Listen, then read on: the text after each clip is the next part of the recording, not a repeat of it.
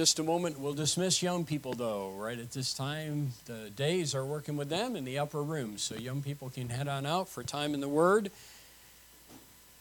As they're doing that, I want to remind you that our focus and goal in missions is what?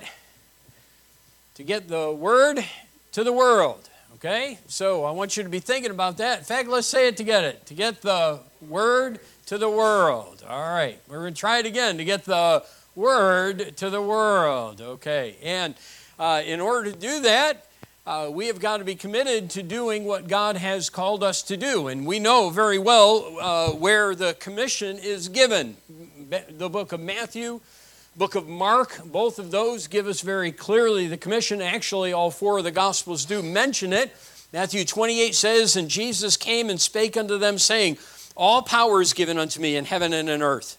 Go ye therefore and teach all nations, baptizing them in the name of the Father and of the Son and of the Holy Ghost, teaching them to observe all things whatsoever I have commanded you. And lo, I am with you always, even unto the end of the world." And the book closes with the word amen. So be it. We need God's help to get the word to the world. And that passage would be one we could preach on. But we're not going to this morning. Although it is one that is worthy and often is mentioned around missions conferences and sometimes maybe even in revivals, but primarily around missions conferences, it's one of the many scriptures that teach us the great task before us of getting the word to the world. But I think, personally, there seems to be no better passage in Scripture teaching the vital importance of getting the word to the world than Romans chapter 10. So turn there, if you would, Romans chapter 10, and follow along as I read a few verses in that passage that are very, very well known. Romans chapter 10, where God encourages us and God challenges us with this thought, starting in verse 14. "How then shall they call on him in whom they have not believed? And how shall they believe in him of whom they have not heard? And how shall they hear without a preacher? And how shall they preach except they be sent? As it is written, how beautiful are the feet of them that preach the gospel of peace and bring glad tidings of good things. But they have not all obeyed the gospel. For Isaiah saith, Lord, who hath believed our report? So then, faith cometh by hearing, and hearing by the word of God." Getting the word to the world is the job of God's people. It's my prayer that you'll be challenged by that thought today. Let's pray. Father, please open our hearts, open our minds to the truth of your word.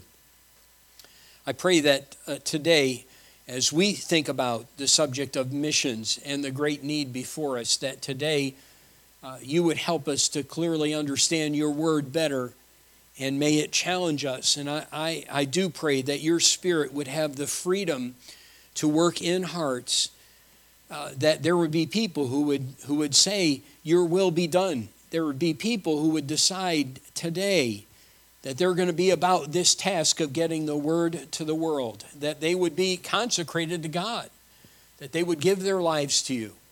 That's my prayer. I need your help. I need your power. I need your strength and wisdom.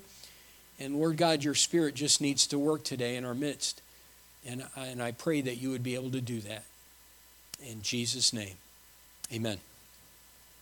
A preacher told this story. He said, in all the years of visiting people in hospitals and nursing homes as a pastor, I never had a total stranger do to me what happened recently. The woman repeatedly bopped me in the face with a balloon and asked me each time, "Are you mad yet? Why aren't you mad? Are you mad now? Why aren't you mad?" I had been in the hallway of a nursing home talking, laughing, and exchanging truths with God with a 100-year-old Christian lady that I was asked to visit. She was the grandmother of a friend. When the balloon lady with severe dementia rolled in her wheelchair and began bopping me in the face with a little red balloon and asking that question, "Are you mad yet?" When I said, "No, ma'am," as I held out my arm, by the way, so she wouldn't hit the lady I was speaking with, who happened to be Mrs. Ruth, Said the lady continued to do it anyway. And she would persist asking, "Why aren't you mad?" Well, it took a couple minutes for some of the workers to notice what was going on. They came over and they wheeled the lady with the balloon to another part of the room. They apologized to me several times while they lovingly and patiently explained to the resident that the nice young man might not want to be bopped in the face with a balloon. He went on. As she was wheeled away, I realized something had happened. And I was trying to have a conversation with a lady, but I had been terribly distracted by something else. Here I was visiting this wonderful Christian lady. The purpose of my visit had been to be a blessing to her as well, just to get to meet her a little bit and enjoy her company and encourage her. But I had been affected terribly by what was going on. They said, "You know, one of the things that was kind of awesome to me," he said, "Mrs. Ruth, this sweet 100-year-old Christian woman, didn't skip a beat while all this was going on. She just kept talking with me. And she kept talking to me about how good God had been and what God had been doing in her life and the joy that she had serving the Lord in the past and the joy she had even trying to be a blessing to those in the nursing home in which she was." And the preacher then said, "This episode made me think about how easy and quite common it is for Christians to get distracted by the balloon boppers of this world. Many times we can get so bothered by crazy events happening around us in our wayward culture that we forget our primary purpose. Our primary purpose as believers is to go into all the world and preach the gospel to every creature. A 100-year-old lady reminded me, without even knowing it, that I needed to keep my focus on Jesus Christ. That I needed to faithfully shine His light and keep making disciples no matter what distractions the world may bop me with. So he said, "Thank you, Mrs. Ruth, for this important reminder." And quite honestly, I think we all need that. What an appropriate lesson learned, and one that certainly is needed in a day in which COVID and a government run awry and many issues and troubles of life can quickly take control of our existence and distract us. Distract us from what's most important. Balloons, which bop us daily with concerns and keep our attention away from the greatest concern that ought to be in our life, and that is getting the word to the world. Paul talks about that here in Romans chapter 10.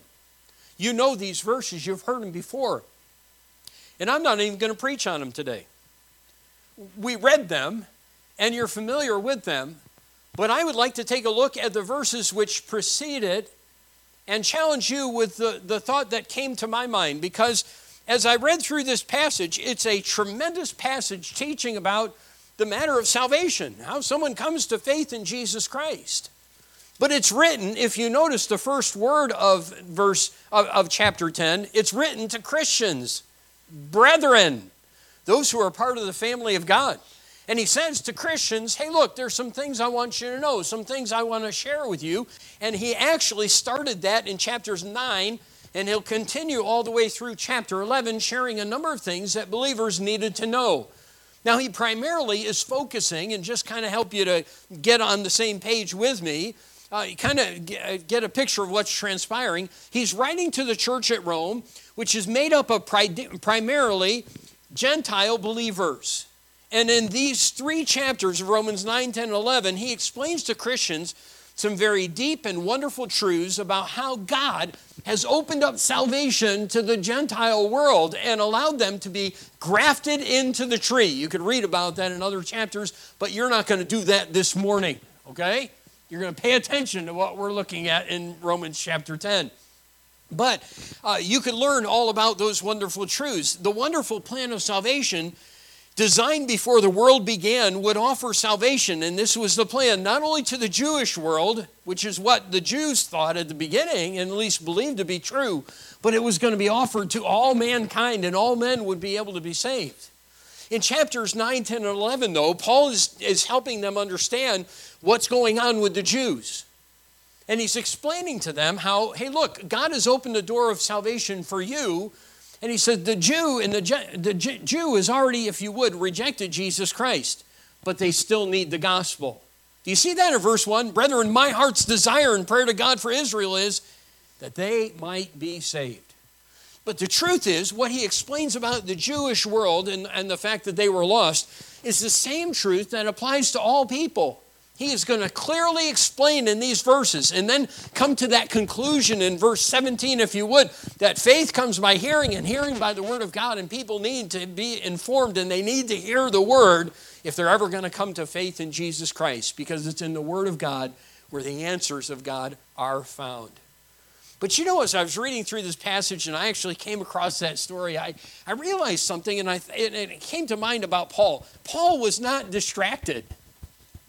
You realize that? Paul was not distracted in sharing the gospel. If you were to go back in the book of Acts and read about from the moment of his salvation and on through, you'll see a guy who was committed to missions. He was a missionary, if you would, and you could call him anything else you wanted to call him. You could call him a pastor, you could call him a church planter, you could call him a lot of different things. People called him a lot of bad things too, but you could call him a lot of good things. But Paul clearly understood that this is the job of every Christian and his responsibility, and he didn't allow things to distract him. And as I was reading through this passage, I saw a number of things that he shared that I think helped him to have that focus, if you would, and have the kind of ministry of life that was effective at doing this job of getting the word to the world. And I would like to share with you a number of things that might, if you would, distract us if we don't keep them in mind, if we don't think about them. Because in this beautiful passage, a really valuable passage in the Word of God, Paul shares with us what salvation is all about and the great need of mankind. And he also, I think, in a sense, shares with us things that can distract us. So let me read the first 13 verses, because I said I'm not going to preach verses 14 to 17. And let's kind of get an idea of what's happening in this passage up to that point. Brethren, my heart's desire and prayer to God for Israel is that they might be saved. For I bear them record that they have a zeal of God, but not according to knowledge. For they, being ignorant of God's righteousness and going about to establish their own righteousness, have not submitted themselves unto the righteousness of God. For Christ is the end of the law for righteousness to everyone that believeth. For Moses describeth the righteousness which is of the law, that the man which doeth those things shall live by them. But the righteousness which is of faith speaketh on this wise. Say not in thine heart, who shall ascend into heaven? That is, to bring Christ down from above. Or who shall descend into the deep? That is, to bring up Christ again from the dead. But what saith it? The word is nigh thee, even in thy mouth and in thy heart. That is, the word of faith which we preach. That if thou shalt confess with thy mouth the Lord Jesus, and shalt believe in thine heart that God hath raised him from the dead, thou shalt be saved. For with the heart man believeth unto righteousness, and with the mouth confession is made unto salvation. For the scripture saith, whosoever believeth on him shall not be ashamed. For there is no difference between the Jew and the Greek, for the same Lord over all is rich unto all that call upon him. For whosoever shall call upon the name of the Lord shall be saved. Now, isn't that a wonderful truth? You know, the same Lord over all is rich to all that call on him. I love the end of that verse because it's so true that whether Jew or Gentile, it doesn't matter what nationality you are, it doesn't matter what wealth you have, it doesn't matter what kind of person you are, it doesn't matter the height of your height, your talents or anything else, doesn't matter how you look, doesn't matter the color of your skin. God is rich unto all that call upon him, and he's more than willing to save all mankind. But the truth is, they can't be saved unless they hear, unless someone gets the word to them. So, as we have read these verses, I want you to think about it and ask yourself the question, have you been distracted? Have you been distracted from sharing the gospel? Have you been distracted? Has the balloon been hitting you in the face and keeping you, if you would, because of all the things going on in life, from being involved in this all-important task. Well, how does that happen, and how does it take place? Well, again, we've said that Paul had drive, and he was one who was focused. So what are some of the things he shares with us in this passage? First, if you would, I'll put it this way. We'll call it distraction number one. One distraction that can keep us from being the witness and sharing with Jesus Christ, sharing with people their need for Jesus Christ, is we stop seeing men as lost. Notice what he said right at the end of verse 1. He said, my prayer to God for Israel is what? That they might be saved. Now, I know we don't forget the fact that people need to be saved. I mean, how can you forget that? But the truth is, we can go through life and we can not see people as needing Jesus Christ. Isn't that true? Look, we can go about our business and we can get so involved in the things. You know, I got to go shopping today and I got to take care of getting all the groceries because we got people coming over this weekend and man, I got a lot of things that I need to get ready and I got a house that I got to get cared for. And so we can run to the grocery store and we can get all these groceries. And by the way, that wouldn't be me. That would be my wife saying that. You do understand that, right? Okay. Got all sorts of things to get done. All I have to do is invite someone and show up, you know. My wife does all the work and getting everything ready as far as the house is concerned. But anyway, if it'd be my wife, she can go out and she could be involved in, hey, I got to take care of getting all these groceries and I got to get care of go here and I got to take care of this and that. And not see that the people she's around and she comes in contact with are lost and needing a Savior. You know, Paul, as he went through life, it was very clear that one of the things that he kept focused in his mind, and it never seemed to distract him, was that all men are lost. And he understood that truth. And lost people need to be saved. Now, he declares that fact in verse 1. My prayer for Israel is that they might come to faith in Christ, that they might be saved.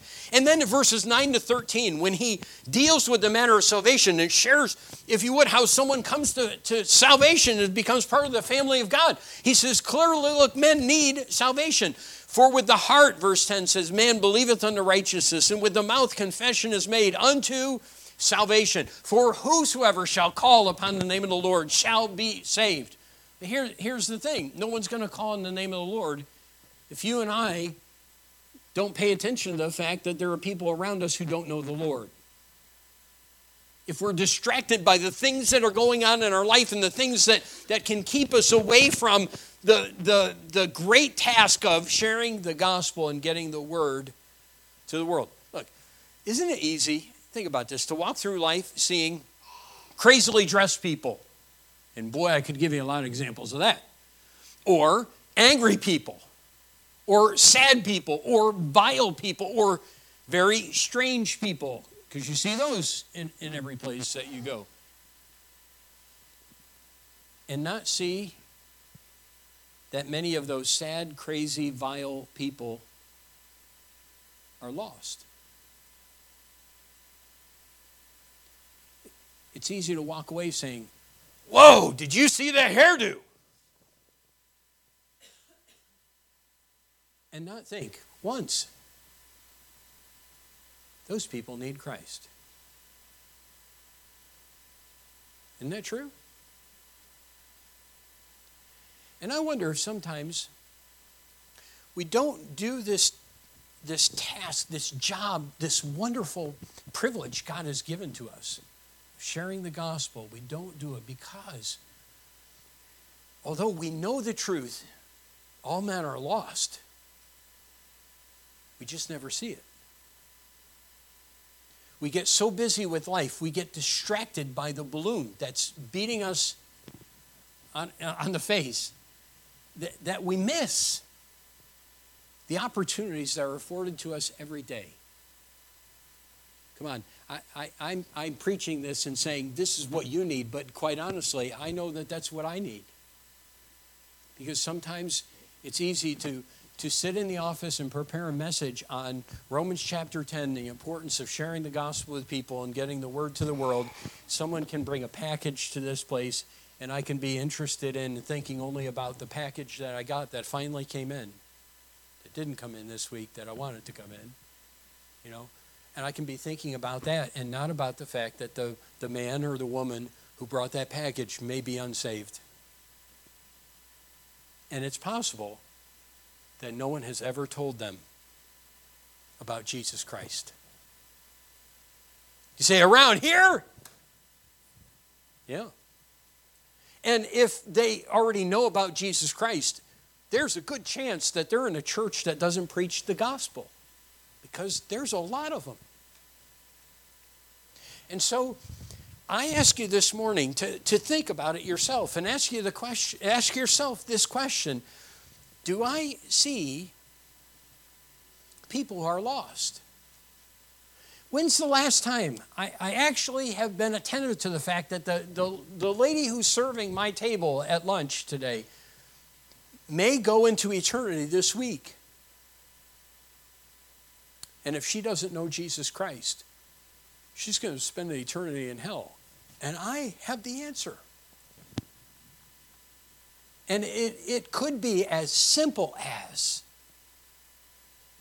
just taking a tract and carrying it with me and handing it to her. Or putting it on the table with the tip. And getting the word to the world. It needs to hear. But here's the truth. If I don't see lost people, if all I see are people serving me or people taking care of this or my busyness and the things I've got to do, then I will not get the word to the world. And I'll miss out on opportunities that God wants me to take advantage of. Look, wasn't that the passion of Paul? You think about it. It's no wonder he said, my prayer to God for Israel is that they might be saved. Because you know what his prayer for the Gentile world was? That they might be saved. Because he was a minister of God to the Gentiles, and he was focused on that. But he also was focused on the Jewish world. He wanted all men to come to Jesus Christ. I mean, you say, okay, how committed was he? All right, think about this. Why would Paul, for any reason, stay in a prison cell after an earthquake has freed him? I mean, what would you do if you had been unjustly beaten and put in prison, chained there, and then all of a sudden, in the middle of the night, the chains fall off, an earthquake comes, the doors are open, and you have a chance to run? Okay, who here wouldn't run? Yeah, my hand shouldn't be up. I'm out of there, man. I'm thinking, this is my chance. Look at what the Lord is doing. And by the way, that's how we all Christians would justify it, you know? Well, look at what the Lord has done. Praise the Lord, he opened the door. I'm out of here. And yet Paul stands there and he tells a guy who had treated him wrong that night not to kill himself. I don't know. In some way, I might have been there kind of saying, yeah. Yeah. Can I help? Okay, you say, you're saying it all the time. Man, our pastor is rotten. He's just horrible. But I can see someone doing that, but not saying, don't take your life. And when the guy comes and falls before him, when he could have rebuked him, he could have said all sorts of things about how nasty it had been to him. And the man says, what must I do to be saved? Paul said, believe on the Lord Jesus Christ. And it could only be because he realized, and his thought was on, this guy's unsaved. Seriously, how many of you would have been thinking that way? Let's be honest.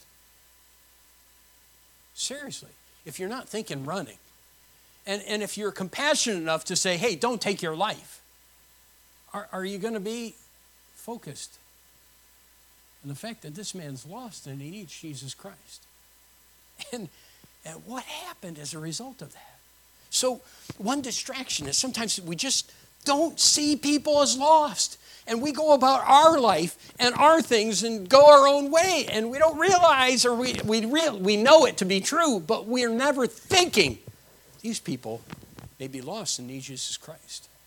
But let me share another distraction. If you look at our passage, he said this in verse 2, and this is interesting to me. For I bear them record that they have a zeal of God, but not according to knowledge. So he's talking about the Jews here, and he says this, you know what? They have a zeal for God. Distraction number 2 I put down is, we erroneously believe religious people are already saved. And I want you to think this one through, because I've been guilty of it as well. You know, today, there's a lot of people in our area, although there's not as many, because a lot of people are moving in from California, you know, and places like that. Okay. And I understand why they want to leave. Anyway, boy, that gets on another subject for another time. Okay. Because that's the big joke, isn't it, Brother? Yes. Okay. All right. But you know, a lot of times people get, boy, I got distracted. Thanks a lot. It was all your fault. I looked at you and I got distracted, just right there. Okay. But here's a lot of times we can, and let me get back and let me take a look at this. All right. But we can take there. Thank you very much. That religious people are already saved, that they're already part of the family of God. So look, so-and-so goes to such and such a church. A lot of people know the language. That's what I was trying to say in our area. Okay, they already have the language. Now, maybe some of the newer folks don't, but boy, growing up in the Bible Belt, they've been in church. And you know, it's easy to ask people, well, have you been saved? And you know what the answer is going to be? Yeah, sure. We've asked our neighbor that question. Our neighbors are sweet folks. They are wonderful folks. They've been very good neighbors, and I'm thankful for that. God's given us some great neighbors all around. Our neighbors have said that they're saved. Do you know, and I'm not positive about this because we leave early, if you don't know that, usually on Sundays. But as best I know, they have never gone to church ever, but they're Christians. And here's what's so easy to assume when you talk to people that know the language. Well, yeah, they go, well, where do you go to church? Well, we go to such and such a church. We go to the church of the city. And rather than ever question people further, we just kind of assume, well, they're part of the family of God. Yeah, they're saved. And maybe we would say, well, our neighbor goes to church all the time. And so, you know, they talk like we do. But do you realize that every Jew was religious? I mean, there were very, very few Jews at all that weren't zealous in their Christian life, in their life, toward God. Paul was, when his name was Saul. Was he saved? You would have not thought anyone was more religious than Saul. No one. You could put him up, you could put him as a standard for any Christian, and Saul would have looked the part and played the part, and everyone would have thought, this man has a relationship with God, but he was lost. And he said this, I bear record of the Jews. I haven't lost sight of this fact. They need to be saved.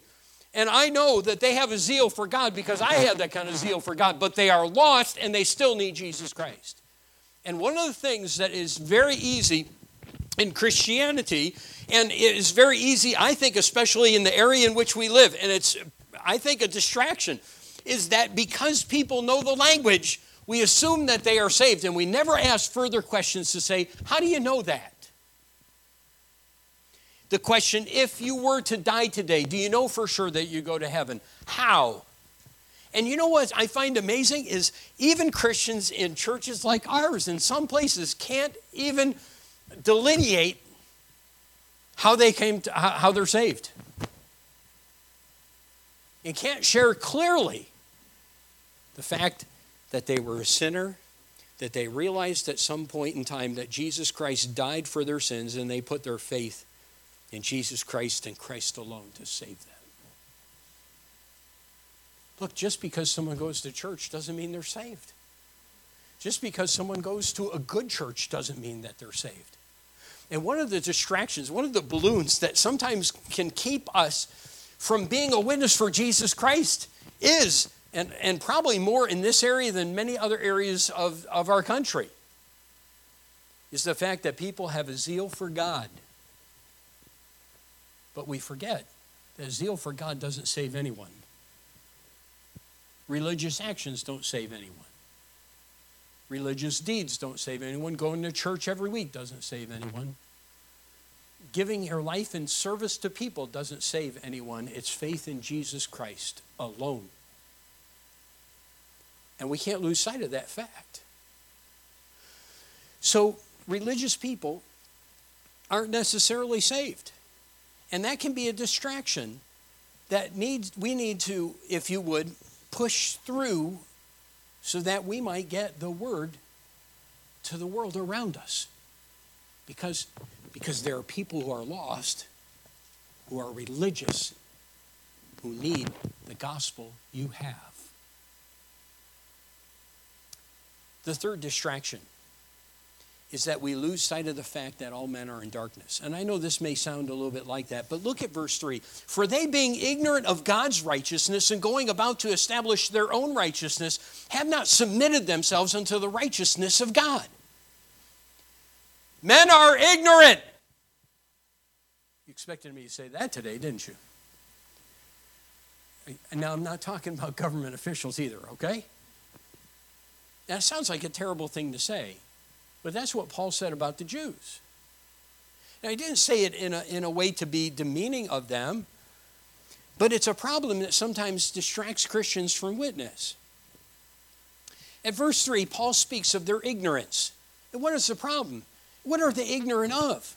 This is an amazing thing. They're not ignorant necessarily of the fact that Jesus saves. In fact, quite honestly, most people you talk with in this area, or a great number of the people you talk with in this area, can tell you about Jesus Christ. They know a lot of things about Jesus Christ. They may even know that Jesus Christ came to save them. But many people have never come to the place where they realize that there is a righteous God, and without Jesus Christ, they have no hope. And one of the problems, and one of the things that can distract us is we get this idea, well, you know what? People maybe really aren't all that bad. But do you know what people do? You know what human beings do? They do that very thing. Well, I'm not that bad. God would never send me to hell. Why would God do that? Why would a loving God ever do that to anyone? And the truth is, I know I'm not a perfect person, but I'm better than... And, oh, wow, you say our neighbors? We're better than them. And certainly God would allow us to go to heaven. We lose sight of the fact that all men are in darkness. It says they're ignorant of God's righteousness. What does that mean? There's two possibilities, I think. It seems like the first would be that they truly don't understand the holiness of God, that a holy God demands that sin must be punished and demands that people pay for their sin for an eternity in hell, the lake of fire.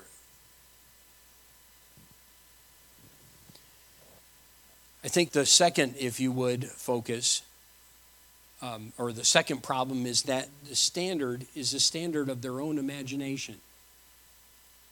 In other words, okay, here's what I think about God, and I measure up. I'm not perfect, but I measure up. I'm good enough. That's what he said. They are ignorant of God's righteousness, and they go about to establish their own righteousness. And as a result, they haven't submitted themselves under the righteousness of God. They haven't said, God, you are holy. I'm a sinner. I can't do anything to get to heaven on my own. I believe in Jesus Christ, and I'm trusting him. That's what's needed. But part of the problem is men are self-deceived. They're ignorant of the fact that there is a holy God that will and must, because he's just, punish sin. And that God will not tolerate any other way of salvation than faith in his Son. No other way.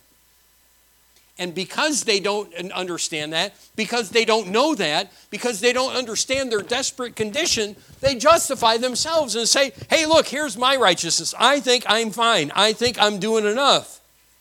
You might even hear someone say that if you talk to them about, well, do you really know for sure you're saved? I'm fine. You don't need to talk to me about that. They're like someone driving down the road where the bridge has been washed away by a flood just around the corner, and they have no idea that it's washed away.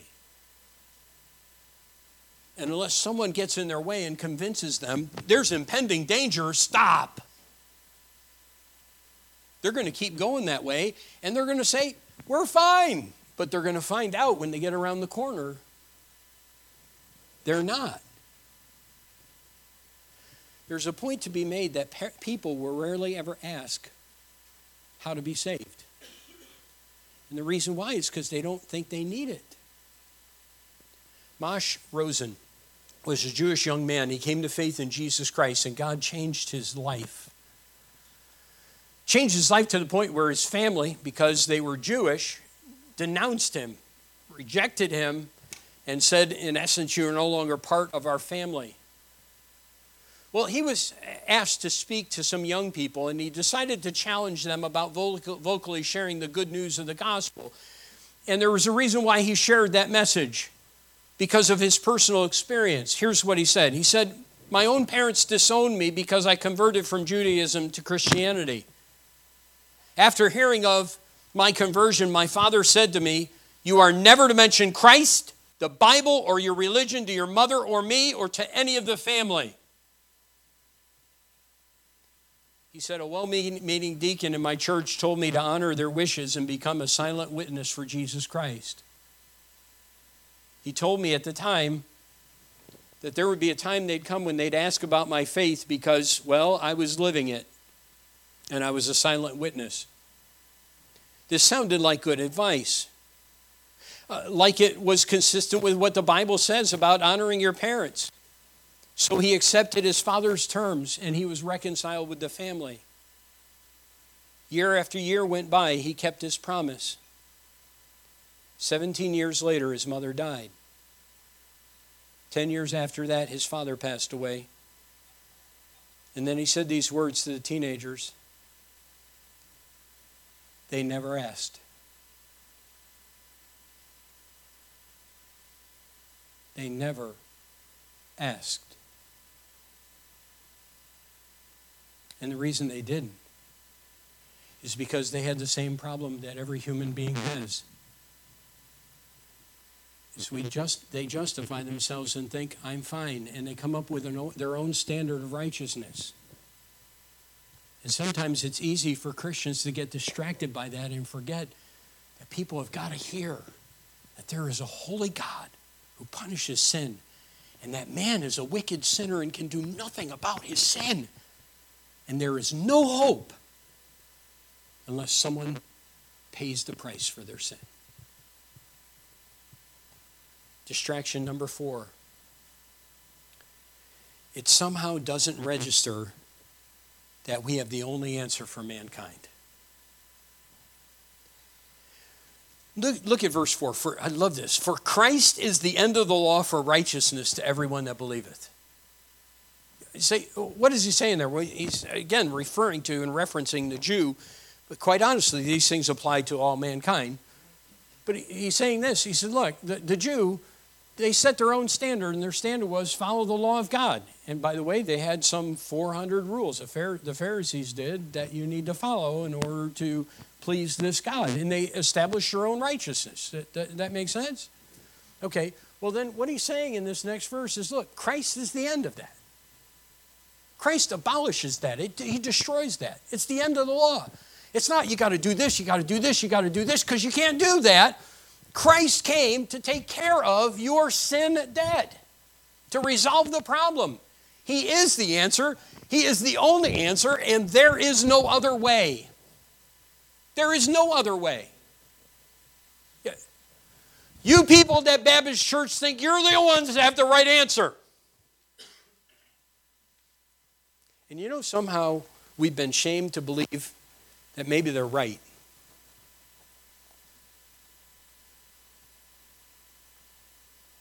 Now, Baptists aren't the only one who have the right answer. It's people who believe the Bible who have the right answer.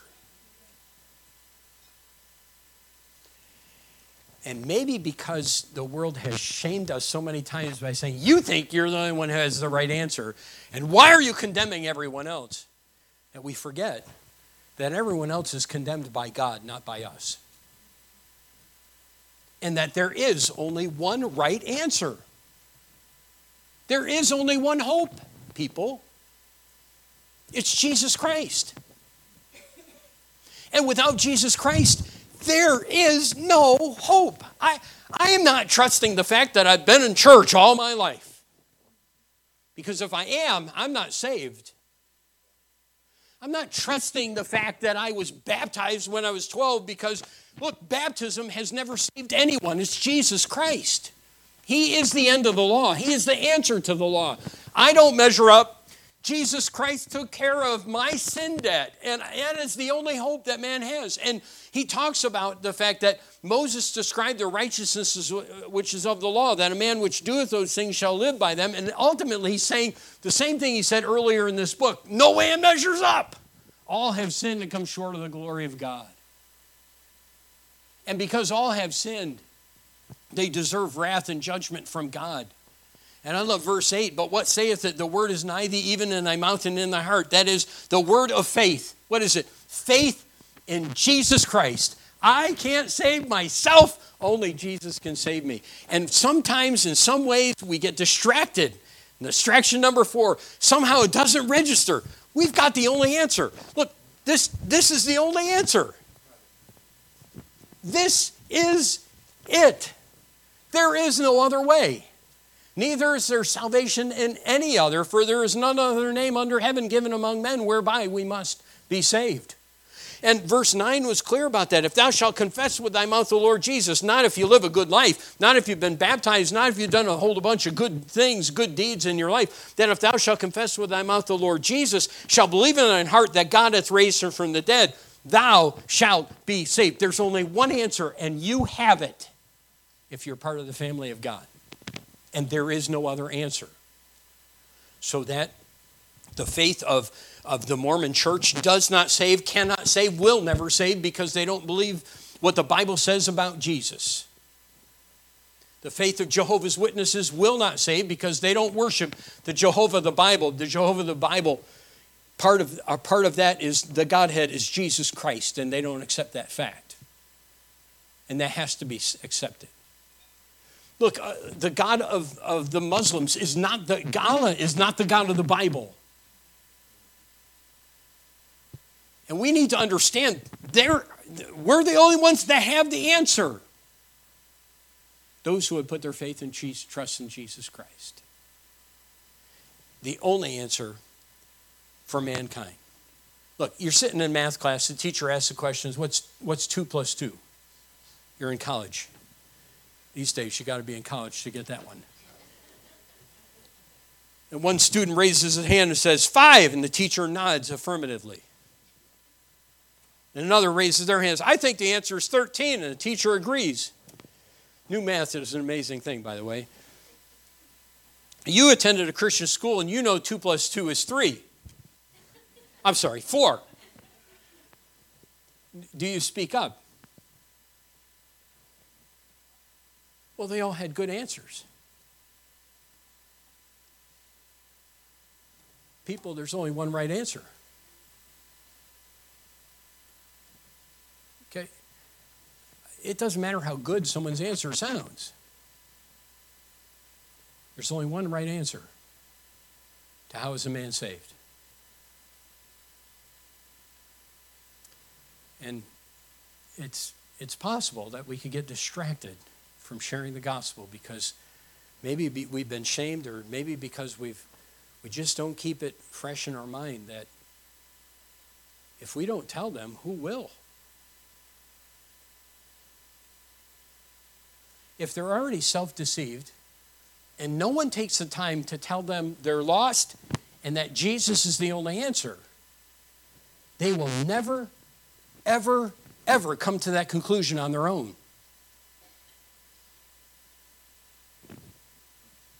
Verse 17 tells us that. Faith comes by hearing, and hearing by the Word of God.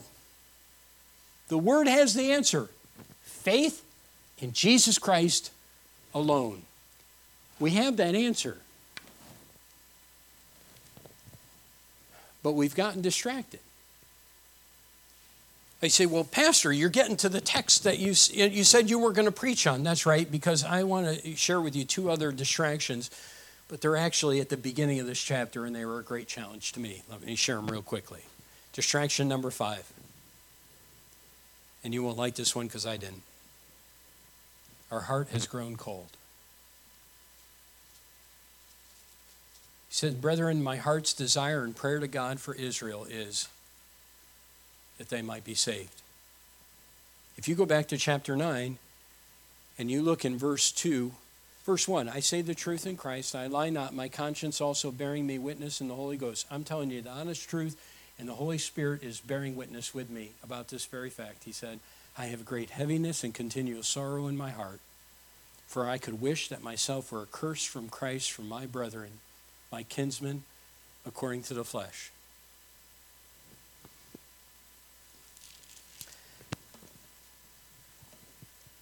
There are a lot of things to be said in this passage that are important for us to learn, but Paul explains, I think, why he preached the word of faith in verse 8 and why he took time to spread the gospel, and it's this, because his heart drove him to do it. Because he had a heart. He said, there's no other way but Jesus Christ. Care about people. Why did he put his life on the line to give the good news? Why did he risk ridicule and prison time to go to with many in the gospel? Again, I have to say, his heart drove him. And one of many distractions in sharing the gospel is a heart that's grown cold. And so I ask you with all sincerity, are you actively sharing the gospel with people? And if not, what's distracted you? Is it a heart problem? Have you stopped caring? Have you stopped really caring that maybe the person you say hello to every day as they leave their house to go to work, that they might be in hell later this week? Does that matter? Do you care? Do you have a heart? Our heart has grown cold. And distraction number 6, verse 1 again. We stop praying. The gospel preached came from a man who had a heart for the lost and who actively prayed for the lost. So these two questions have been a great challenge to me. The rest of the passage was too, because I see that sometimes these other things get in the way of my sharing the gospel. But I've been really challenged about, do I have a heart for people? And am I really praying for people? I'm not just talking about one person, but when you see people, do you begin praying for them that they might come to faith in Jesus Christ, or that you might even have opportunity to share the gospel with the neighbor who you see every day, who goes to work at the same time and you go to the work and you might even hold the door for one another as you're going out. You might wave friendly. But do you pray for them? Who have you prayed for lately that they might come to faith in Jesus Christ? Do you get how easy it is for balloons to start hitting you in the face and get you distracted from what's most important? Because the eternal destiny of the people you will see later today may very well rest in your hand. And that's why, people, we need to get the word to the world.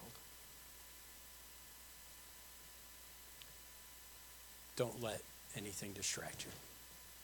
Let's bow our heads and close our eyes.